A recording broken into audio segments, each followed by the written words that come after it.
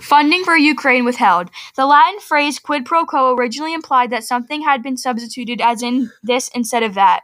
Quid pro quo would go on to be used by English speakers in legal and diplomatic contexts as an exchange of equally valued goods or services, and continues to be today. Funding for Ukraine withheld. The Latin phrase quid pro quo originally implied that something had been substituted as in this instead of that. Quid pro quo would go on to be used by English speakers in legal and diplomatic contexts as an